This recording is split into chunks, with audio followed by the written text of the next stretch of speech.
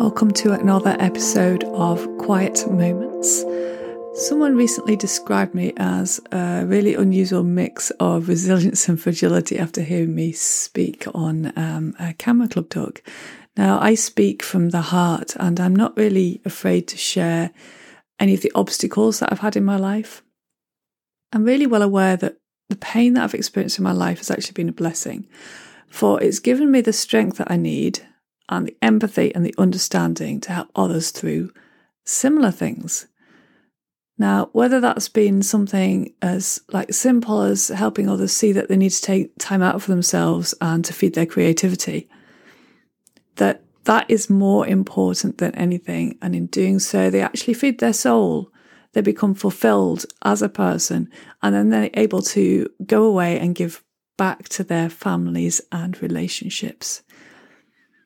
Now, if I hadn't been to a place where I left my own creativity behind to look after everybody else and experienced sickness and loss of my very core being as a result, how could I help and understand what others are going through?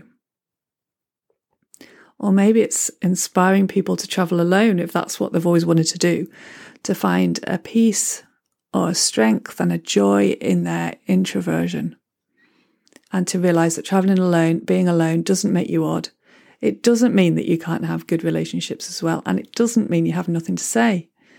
Now, if I hadn't experienced the whole feeling shameful, being continually talked over and feeling unheard for so many years, I would never understand how others are feeling similar things and be able to help them through and the same path that I have travelled. Now, I recently watched the film I Am Woman, and I was exceptionally moved at the end of it. And if you know the story of the film, you can understand how we see this incredibly talented and strong lady stop from doing what moved and helped others by adversity in her own life. And when she came back to the stage at the end, we saw her power come back.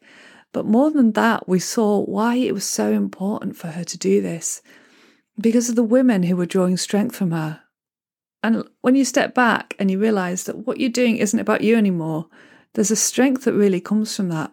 It allows you to step outside your internal worries, your worries of not being good enough or feeling like a fraud.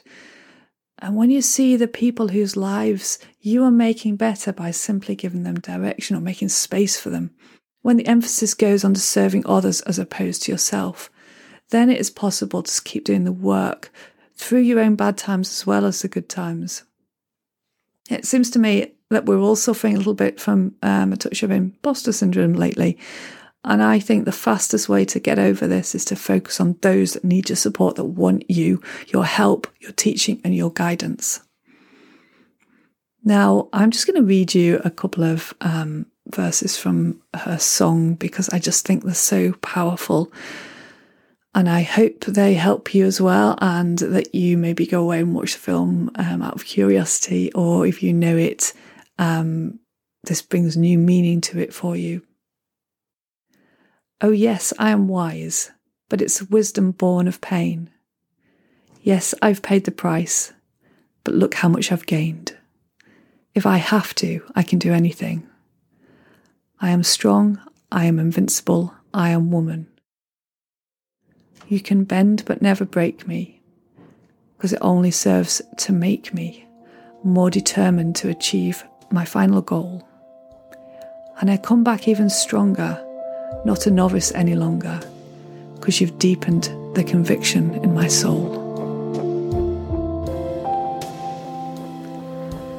Thanks for listening today. I'm truly grateful for you taking the time out to listen in.